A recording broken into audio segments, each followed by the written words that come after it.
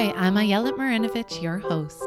Welcome back to Learn with Less, a family enrichment program for parents, caregivers, and infants and toddlers of all developmental levels. The mission of Learn with Less is to provide confidence to new parents that you can support and connect with your baby or toddler without having to buy a single toy. We also address lots of issues about early parenthood and early childhood. Hello, everybody. Hello, everybody. It's nice to see you here today. Hello, everybody. Hello, everybody. It's nice to see you here. We can start by saying hello to the people who are with us. Hello to Ayelet, hello to the singers, hello, hello, hello, hello, hello to the babies, hello to the toddlers, hello, hello, hello. Since I don't know your name, I will help you sing the song and you can fill it in. Ready? Hello to your child's name, hello to your name, hello, hello, hello, hello, hello, everybody, hello, everybody, hello, hello, hello. Today we've got a special guest on Learn with Less, Val Pitaluga, a mother of 2 young children, a pediatric speech-language pathologist, and the co-founder of Accessible Vacations. Val's here to tell us all about her second birth story and to share some lessons learned and her personal experiences. Let's welcome her to the show. Hello to Val, hello to Val, hello, hello, hello, hello, hello to all our old friends, hello to all our new friends, hello, hello, hello, one last time. Hello, everybody, hello, everybody, it's nice to see you here today. Hello, everybody, it's nice to see you here.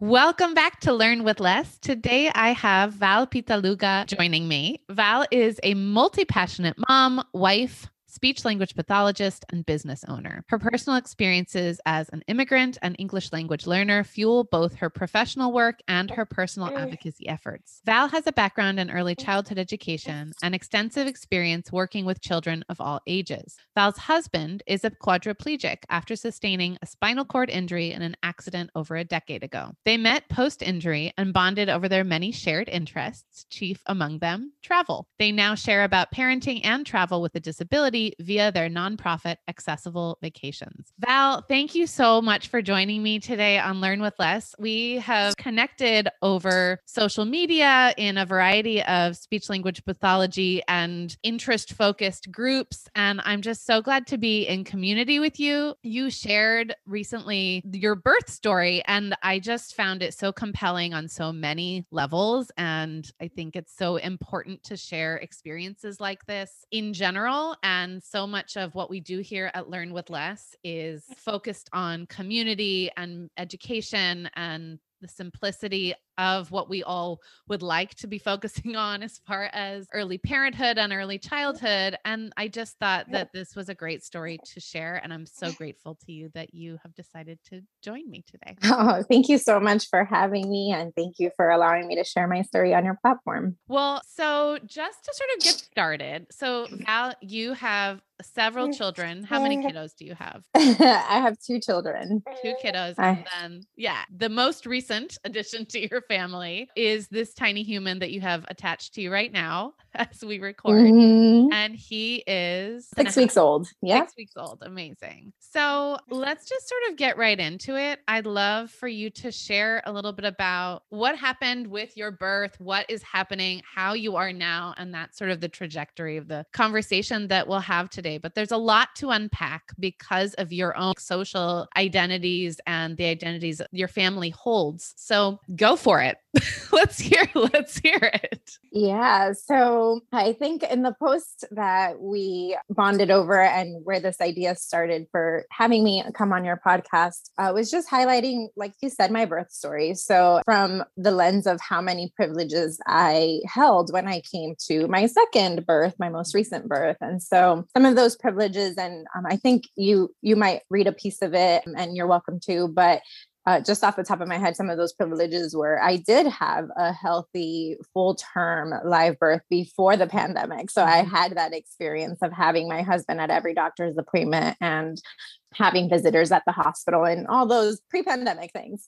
You mentioned I'm an immigrant and an English language learner. I've been told I speak English with native like proficiency. And so I did speak English when I arrived at the hospital. I am Latina, but I know that I don't run a higher risk of having a severe maternal morbidity or dying basically while giving birth because of the color of my skin. And still, my birth experience left so much to be desired. And I'm a healthcare professional, you know? So I just felt that had I not had all these stacked privileges, my birth experience had the potential to be frankly traumatizing. And, you know, of course, part of that had to do with, as I mentioned in the passage, that I had a precipitous labor and delivery, right? So my son decided it was go time, and it was like he was on a rocket launcher. Yep. It was a whole 2.5 hours from, I'm pretty sure that's a contraction, to having wet baby on my chest. I had the same experience with my second as well. Yeah.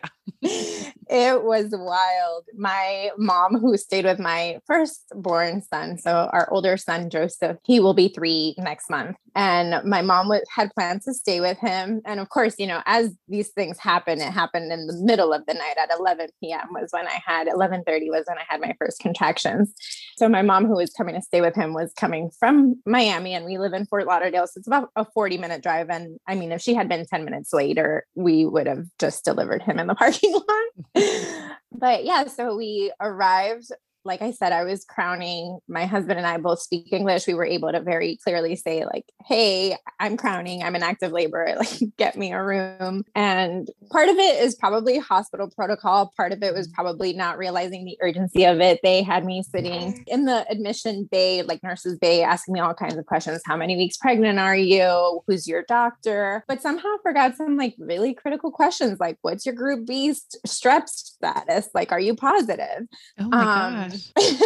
So anyway, I'm sitting there in excruciating pain, answering these questions. Pitaluga, Pitaluga. And then my water between broke. Contractions, right? Oh my God. Right. And so my water broke. And finally, I got kind of annoyed, and I was like, okay, my water broke and I need a room now. And so they're like, okay, take her to room 7. So I go to room 7. I'm begging for an epidural, which, you know, in hindsight, full body sweat, shaking uncontrollably. There's no way they were going to get a needle in my back at that time. But so I'm begging for an epidural. The nurse is like, no, we can't. My husband is an amazing, amazing advocate. After our second labor, I joked with him that he should become a doula. He should be like the wheelchair doula. Oh my gosh, that'd be amazing. I've already branded it for him. It's so easy. For some reason, he won't take me up on it. Well, we'll see. We'll see. Right. So he was advocating for me. So like, for example, one of the things that really helped me with my first labor was having a mirror. So I'm very like goal driven. So I could see my son's head. And I was like, oh my gosh, I want to meet this human so bad. Let me push harder. So he asked for a mirror, and it was just like, the nurse gave him this confused look and was like, mirror.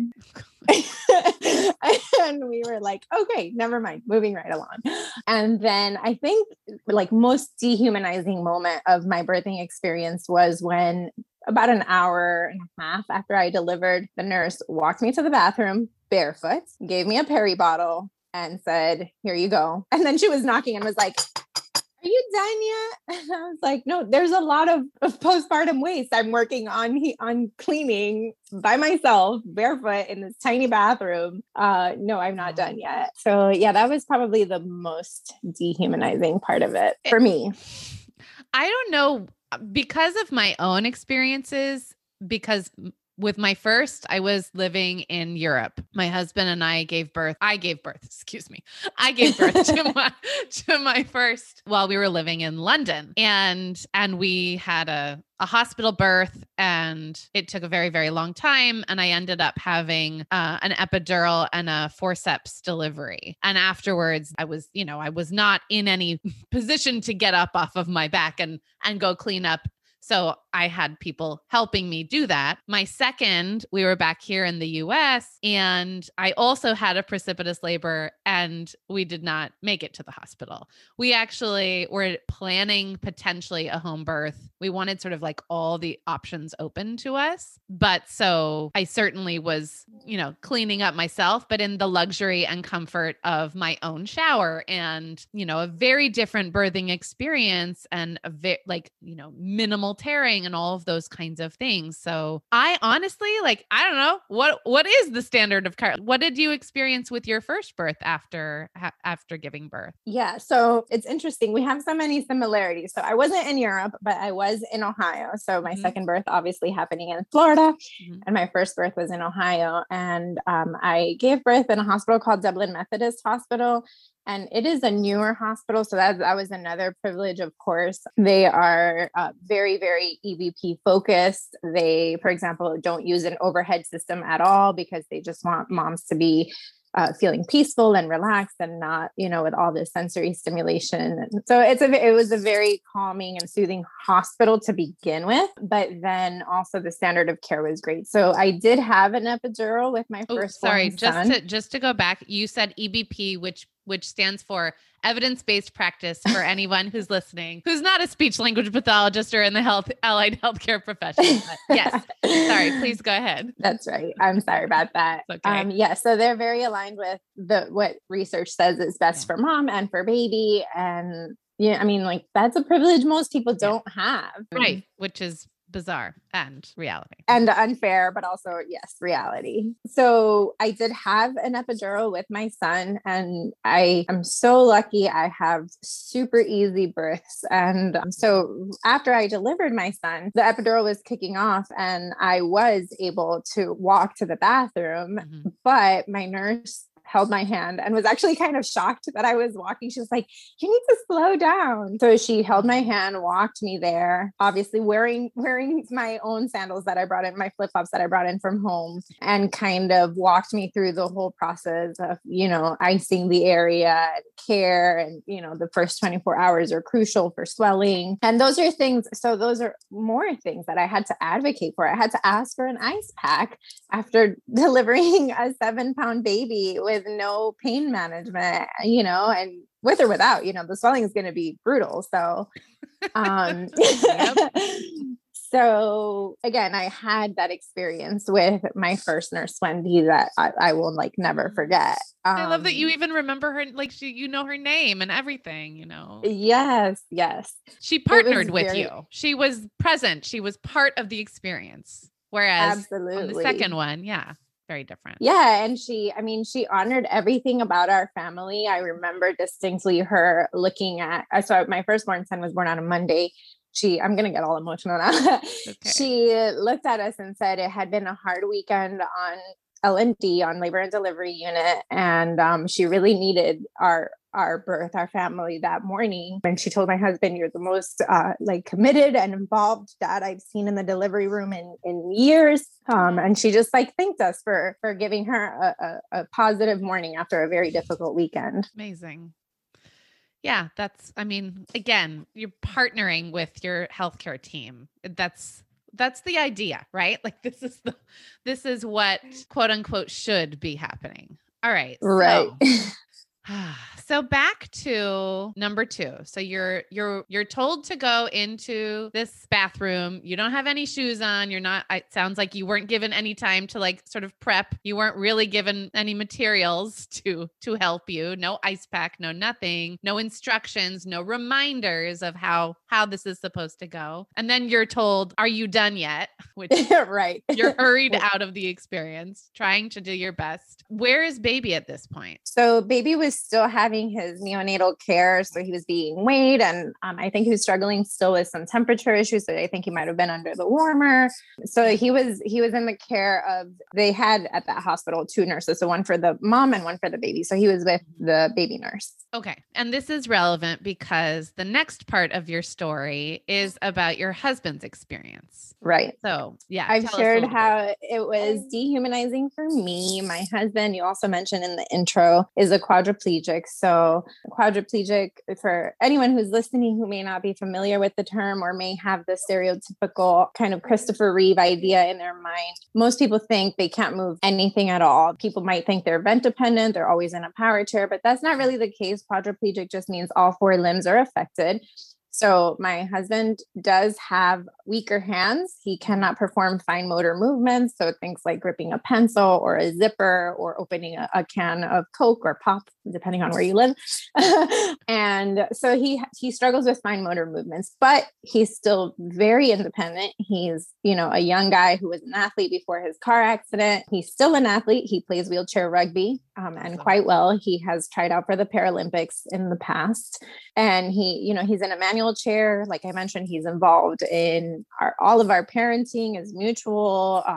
He's just a regular dad that parents from a wheelchair. So all that to say, he's very capable and the healthcare professionals can see that he's maneuvering his own chair. He's quite, clearly quite strong. He is totally independent person. Please continue. Yes, 100%. Yes. He wheeled himself into the hospital, and as he does everywhere. And then he was not, and this was just the beginning of the saga, he was not offered to hold our son after our son was born. And it wasn't until obviously I was in a funny state, obviously having just delivered, not funny, I was in a postpartum state and to call it accurately what it is. So it took me 3 hours to realize that, oh my goodness, you haven't held Julian. So I have the picture. It's timestamped 5 a.m. And our son was born at 2 a.m. And that was only because I said, here, hold your baby. But at no point did the baby nurse or the mom nurse or the attending physician, who was also unfamiliar to me, nobody offered my husband to hold the baby. Which I think we've talked about is rooted in ableism. And that is a discussion that can probably take up a whole episode on its own. But very quickly, ableism is just discrimination on the basis of somebody's disability status. And it's rooted in the false belief that able bodies are somehow better than disabled bodies. And they're not. They're just different. So my husband, again, comparing it to our first birth, he was immediately, like any able-bodied father and support person in the delivery room, was immediately given the baby to hold, bonded over him. I distinctly remember Joseph was born and he was crying and letting everybody know that he had arrived. And my husband put on like a karaoke background of the song that he had sang to him my whole pregnancy. And Joseph immediately stopped crying. And of course I was bawling when that happened. But yeah, so all that to say, my husband's perfectly capable and he was just denied that very special moment. And my husband is a super peacekeeper. He is, he's always, why are you stirring the pot? Or, like, it's okay. It's not a big deal. So he wouldn't have said anything for sure.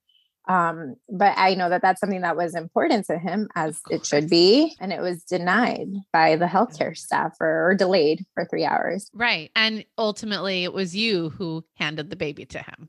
Yes, absolutely. And, and I think part of the real problem I had too is that at no point did anybody take a step back and say, oh, wow, that was a wild birth and delivery. We're acknowledging that. And here are the things we could have done better. And we're sorry that we missed the mark, because that alone would have meant a lot to me. If they had said, wow, we should have asked your group B strep status when you came in, or we should have given your husband the baby. And, we're sorry, it was a lapse in judgment, because everybody has a lapse in judgment at some point. Right. Well, and that just acknowledgement marks at least one step of learning and hopefully doing better the next time around. That's the hope. Right. But there was not that, right? So that's why what Val is saying is so important, right? That is literally the first tiniest thing that you can do. So were there other people in the room when you finally were able to realize that your husband had not held the baby?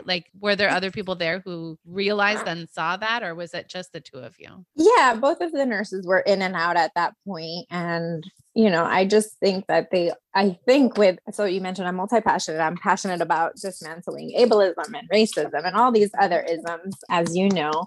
But I think the problem with a lot of isms is that people don't even realize they harbor them, and they're not, like we said, willing to acknowledge them. And so I think that they maybe were at a point where they didn't even realize that they were being ableist, that they were delaying this right to a father because of their perceptions of his ability. So they thought nothing of it. Honestly, that's my best guess. I don't know. Maybe they'll listen to this podcast and say, "Oh yeah, we did, we did realize it," or not. But yeah, that's all I can think of is maybe they didn't even know. And it sounds like there wasn't necessarily any kind of reaction when you were like, "Oh my gosh, you haven't held our son." And if there was, it was so insignificant that it did not warrant any kind of realization that someone had reacted. Yeah. Yeah, no, it was definitely business as usual. I mean, yeah. Fascinating. And all right. So continuing on, you had this experience with ableism with your husband. Sounds like there were, moment after moment of what we call microaggressions, right? These tiny little I'm air quoting myself when I say tiny little, because they all add up and they all have an effect on everyone involved. And you're both experiencing these things. Okay, so now I'm looking at your beautiful passage and the story. So you said you asked to be discharged less than 48 hours after you arrived. And that was because, number one, your husband was not offered to hold his newborn son at any time during the birth or aftermath. It was 3 hours. And then you were transferred to a room, right? And now what kind of room was this?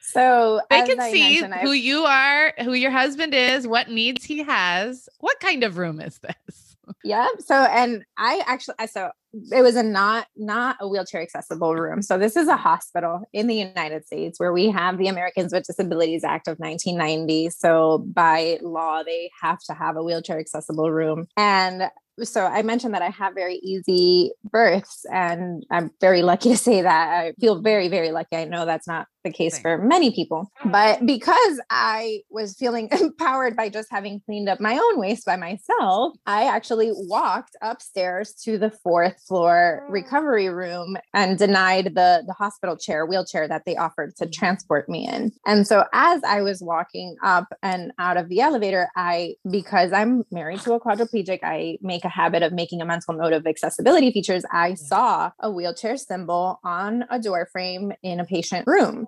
So I thought, oh, that must be the wheelchair accessible room, one of them at least on this unit, and proceeded to my room, room 9, and found out that it was not a wheelchair accessible room. So my husband, again, being the peacekeeper that he is, finds out that he cannot shower in that room. It's not that bathroom is not, he can't make it happen. The transfer from the wheelchair to the shower chair, the opening was not wide enough, and it was not going to happen. And so he ended up going home, having to leave the hospital to come to our home to use the restroom that night, our first night there, and then came back, of course, to stay the night with me and with Julian. And so the following day, because I knew the plan wasn't for me to be discharged before 48 hours, I asked my nurse, could we please be transferred to the wheelchair accessible room on this floor? Well, imagine my surprise when she tells me, no, we don't have a wheelchair accessible room. What? Record scratch. I was like, hold on.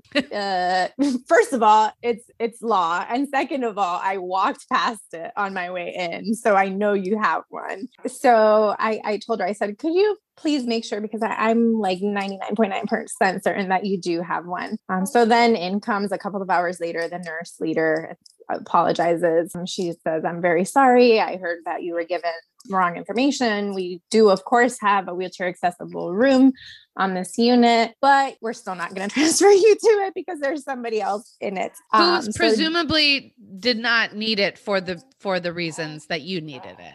Right. Presumably. Yes, we don't know that. No, we don't know for necessarily, but although I feel like she would have mentioned that, despite privacy laws that are in effect, she probably would have mentioned this person also has a legitimate medical need for it, which was not mentioned. So I just presume that that's the case.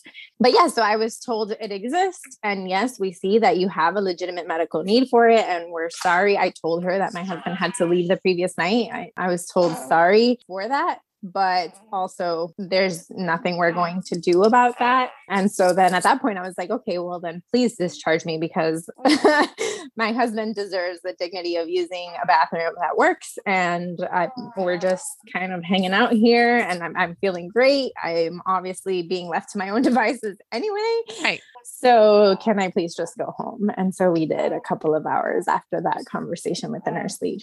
Let me just reiterate to people who are listening, like, we're talking about Val's husband needing to go to the bathroom, right? We're not even talking about necessarily showering, although that is a basic thing that he should be able to do, because anybody else who is able-bodied would be able to do that. However, we are literally just talking about relieving yourself and like being in a room with your family and supporting your partner when a new baby comes and you cannot just simply use the bathroom. Literally cannot do it, because it is just not a possibility. Okay. So there's one more piece of this that I think is really interesting, and I think warrants, part of telling this story, was this last part here about the time. Like, did this happen the first night after your son was born? I honestly can't recall. Right. It doesn't really matter regardless, but. Yeah, I think it was towards the end. I want to say it was towards the end of our stay. Yeah, it was our last nurse that we had. So the last 12 hours that we were there, because I know she was the last nurse that we had who did what we'll talk about. The nurse that's involved in what we'll talk about. Well, and I mean, even just what you just said there is very important information, because we're not just talking about one shift, one set of medical professionals, one nurse, one set of nurses, one doctor. Like, this is consistent throughout the experience. This is clear that there is a lack of training at this particular hospital, as opposed to the training that was experienced by hospital staff at the hospital where your first birth occurred, right? I mean, this is like a systemic issue in and of itself within the system of this particular hospital, that there is a lack of training, awareness, and ability to see what is happening. And I'm giggling because Val is just making the cutest faces to her tiny baby. All right. So this last part is about sort of a backstory about the ABCs of sleep. So the American Academy of Pediatrics recommends that all newborns sleep A, alone, B, on their back, and C, in the crib, to avoid SIDS, or sudden infant death syndrome. This is the AAP, the American Academy of Pediatrics. This has been standard practice for a number of years after an increase of SIDS deaths in like the 80s and 90s with young children. There's a whole lot of stuff to be said all about, co-sleeping, bed sharing, the ABCs of safe sleep obviously is there to prevent sudden infant death, which nobody wants. And there are cultural implications with regard to this, right? Because there are many countries, many places, many cultures wherein bed sharing, co-sleeping is the standard practice. And ABCs of safe sleep does sort of negate this norm and disregards that cultural informed practice and culturally informed care. So regardless of where you, listener, fall in your own practice, on your own standard, what your experience personally has been, I think it's really important to, number one, name the fact that the ABCs of sleep obviously was created to help families do things to lessen the probability of sudden infant death syndrome. And also, there are so many different ways that people sleep next to their children. And the idea that there's this dichotomy of a right way to sleep or a wrong way to sleep goes against and just negates the idea that there are many ways to do a certain thing, and feeds into this idea of such a divisive world in terms of early parenthood, right? Whereas how we choose to put our babies to sleep, how we feed our babies, how we do all of that, how we diaper, or like all of these things that feel, especially in like the American sort of way, are like, you're this kind of mom or that kind of mom. You're a cloth diapering mom or a disposable diapering mom. And the reality is, like, there are so many things that people do because of where they come from, because of the identities they hold, because of what is working or not working for their own family. And the idea that there is a right and wrong way to do things, I think we have to acknowledge that there's a gray area, and yeah, that's what I'll say about that. So with all of that said, let's hear what happened within your experience, Val. Yes. And if I could just add from my multi-passionate point of view, a couple more things about the ABCs of safe sleep.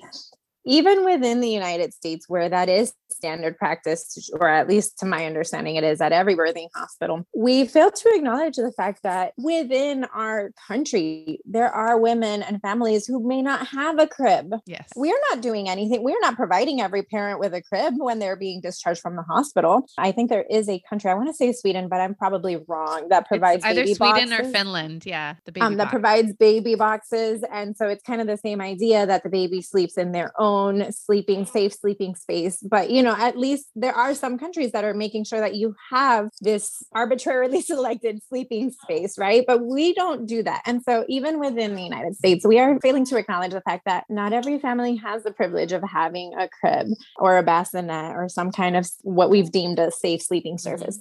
So there's that. And then also, it also negates biology, right? So when a mom is very, very tired and sleep deprived, I might really, really, really, really want to get this baby into his crib, but oh my goodness, my eyelids are winning, and oh no, now I'm sleeping with my baby. And does that make me the worst parent on earth? Does that mean I want my baby to die? Of course not. So I just wanted to add those two things. Yeah, thank you. But anyways, we had been told, of course, that this is an American hospital and that they're observing the ABCs of safe sleep. We were told what the ABCs of safe sleep were, and we were forewarned that anytime that a nurse or any kind of medical professional would walk in, if we happened to be asleep with the baby, that they would just gently wake us up and let us know that they would be placing the baby in the bassinet. And, that was standard practice. Sure. For our first birth as well. So it was nothing new. We could agree to that. Fair enough. Great.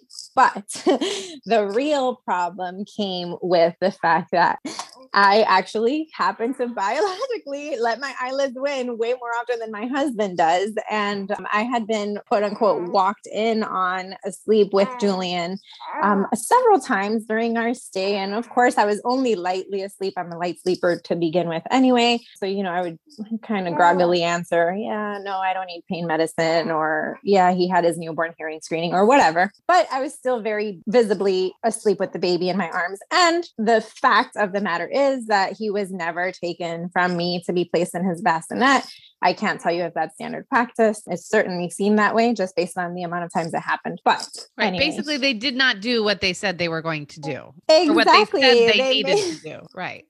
Right. They made a big to-do about, we're going to have to do this. And so they had every right. If they had done it, I would have expected it. I was kind of actually in my head thinking, boy, they haven't done that a single time. And that's odd because they had told me they were going to do this. But anyway, I'm not going to tell them to take my baby from me. Right. So I just kind of chalked it up to chance until within the last 12 hours that we were there, the nurse came in and my husband happened to be asleep, or I'm not sure if he was asleep or he just had his eyes closed, but either way appeared to be asleep with the baby. And the reaction was completely different. It was, sir, these are the ABCs of safe sleep and we've gone over them and I'm going to take the baby and I'm putting him in the bassinet. Right. Oh, wow. Yeah. That's so intense. Like not even like, excuse me, sir, as you know, we're going to have to do this. I'm going to take the baby now. Here we go. Right. Like totally different tone, right? Totally different. Like, oh, excuse me. Sorry to wake you. And right. Yes, exactly. Like admonishing him. Yes. And so to me, that basically, I think that's still rooted in ableism and this heightened fear that because my husband is disabled, that he would be more likely to, either smother our child or drop him or whatever, have any kind of adverse impact on him by sleeping with him than I would. And, as a side note, even if that wasn't rooted in ableism, because, I'm sure many people will listen to this and say, maybe you're reaching, maybe everything isn't an instance of ableism. And I respect that. I can see that, maybe some people think your sensitivities are heightened, but I just want to say, as a child of a single mother, that even just reinforces the fact that fathers have a different role to fill or parent differently than mothers. And I think that that's really damaging to the family structure and to society, because we do that unconsciously so often to fathers specifically, that we think that they need to be different than mothers. And I don't know. I think you worded it beautifully about there is no one right way to parent. Mm-hmm. And so, maybe the father does want to be gentler, wants to be the gentler disciplining parent, or maybe he does want to be the one to sleep with the baby, or whatever. Or may just be the primary caregiver, right? Like, or maybe the only caregiver. Yes. It might be a single dad. Yes. And so, I think that either way, regardless of what it was rooted in, ableism or fathers are different than mothers, or they're, I think either way, it's detrimental to the family unit, to the experience of birthing a child in the United States. And it just really rubs me the wrong way. Me too.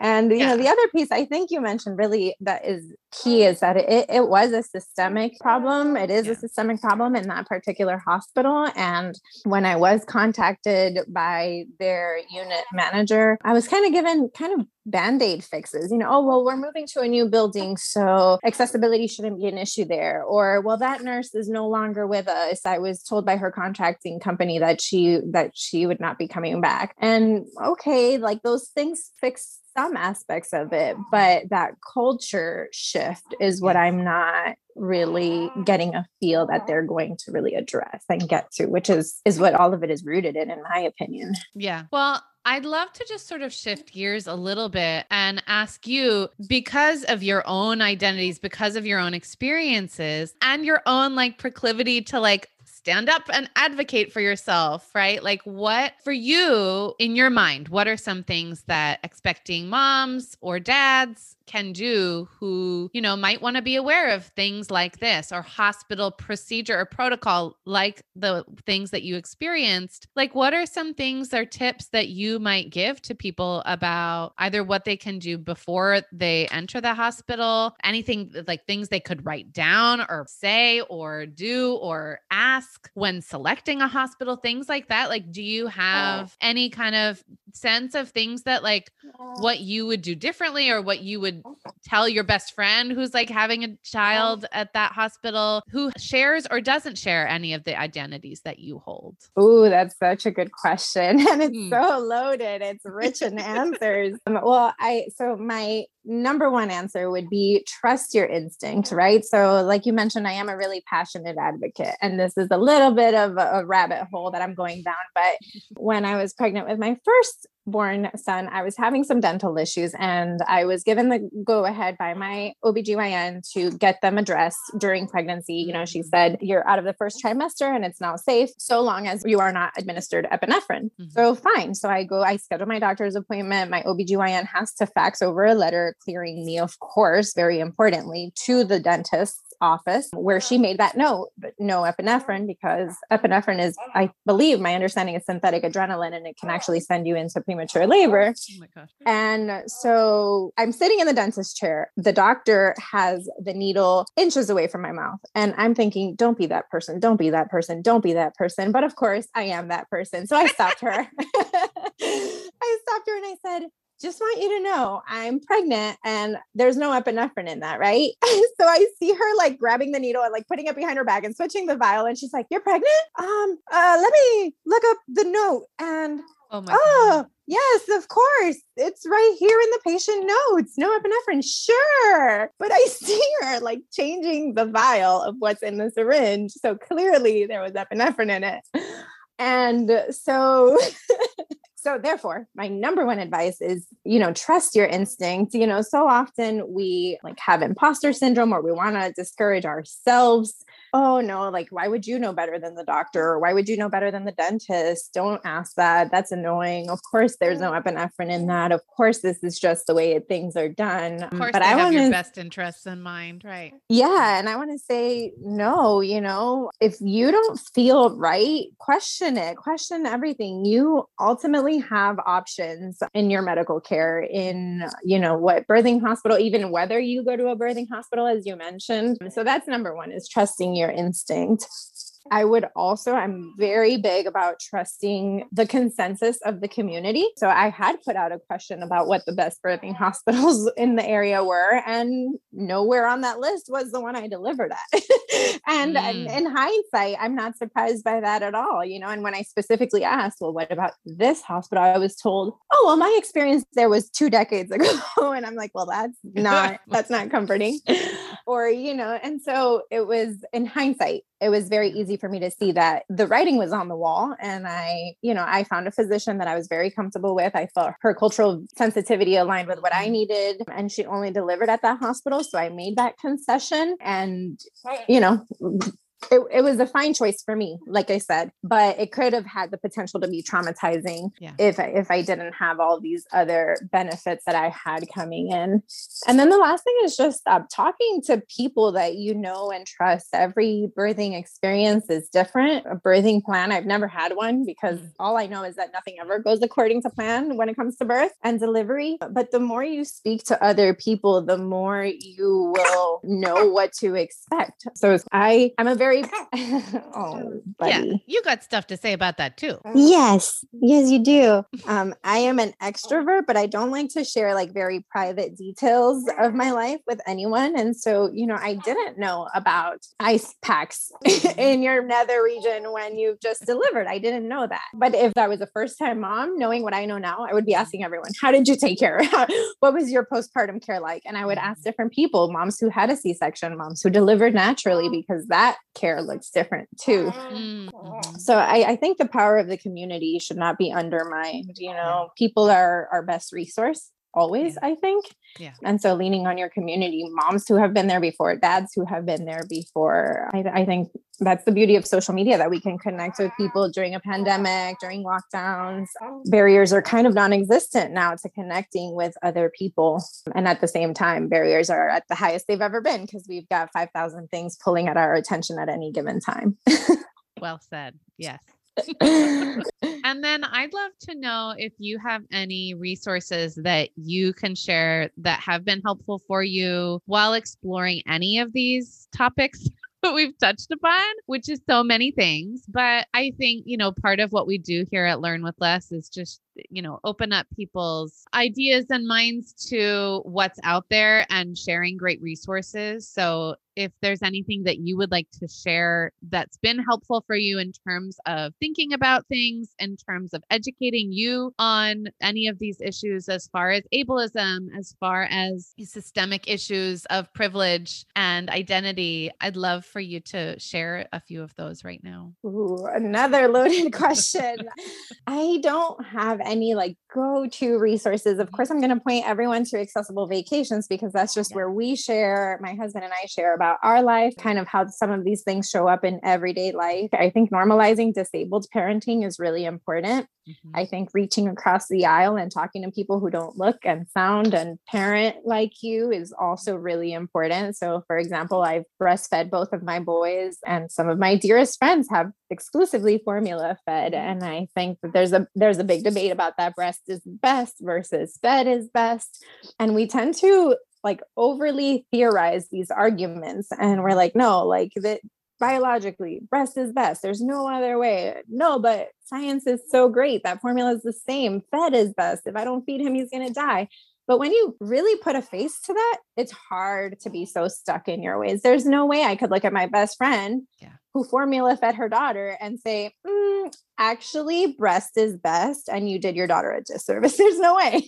Right. Because I know that's not true. That's factually inaccurate. And also there's a human behind there, and there's two humans. There's my best friend and my best friend's daughter, who is one of my son's closest friends. So I think reaching across the aisle, meeting with people who don't think the way you do. And then lastly, for checking your own privileges and kind of being aware of it. I make a practice of that when I express my gratitude. So anytime I'm looking around and I'm thinking, wow, I have food on the table, or, wow, I have a safe roof over my head, or wow, I have a crib and a bassinet. Like, my options are endless for ABCs of safe sleep. I like to take that time to kind of take on someone else's perspective and really think about what would it feel like to be a mom who didn't have the luxury of having a crib at home. And maybe I want to put my child to sleep alone on his back and in his crib, but financially or space, I have limited space and I can't have a crib in my house. How would that feel? Mm-hmm. Or how would it feel to have to skip a meal to feed my child, or what, you name it. So I do that during my daily gratitude practice. And just as I'm being grateful for things I have, thinking about what it would feel like to go without those things, and how that would affect my interaction with the community. Because the fact is that it does. People who don't have a crib in their home are looked at differently, and treated differently and face different obstacles. Right. Well, I love that literally the first thing we did when we started recording today was you acknowledged all of the privileges that you hold. So thank you for modeling to us the things that we can all do and acknowledge. Val, thank you so, so much for coming on today and for having this conversation with me. I really appreciate it. Again, please, let's go ahead and share, where can people find you if they're interested in learning a bit more about what you do? Thank you. Thank you for having me again. I'm so grateful. This was so great. And I can't wait to hear the feedback and see if anyone else finds it useful. But my husband and I, we run a nonprofit. It's called Accessible Vacations. It was born out of our love for travel, but has since grown along with our family to include a lot of parenting. And we are on Instagram, Accessible Vacations. We're on Facebook, Accessible Vacations. And we have a website, accessiblevacations.org. And we're also on YouTube, although we need to improve our presence there.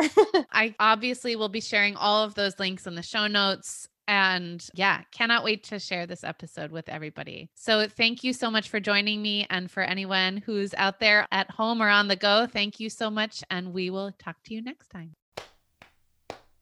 Thanks for being here. See you later. What will you do the rest of your day? Goodbye to the babies. Goodbye to the toddlers. Goodbye, bigger kids. Goodbye, all the siblings. Goodbye to the grown-ups. Goodbye to the singers. Goodbye, I yelled. Goodbye to Val. We laughed and we played. We're getting very clever. This is what counts. Being here together. Thank you so much, everyone. The Learn with Less podcast brings you information, tips, and resources about all things early parenthood and early childhood. Don't forget to download our free infant and toddler development blueprint by heading to learnwithless.com/blueprint today. And if you haven't yet done so, please do leave a review of the Learn with Less podcast on Apple Podcasts or your favorite podcast player. That helps other people find the good work we're doing. And after you've done that, go ahead and share Learn with Less with a friend or colleague. See you next time.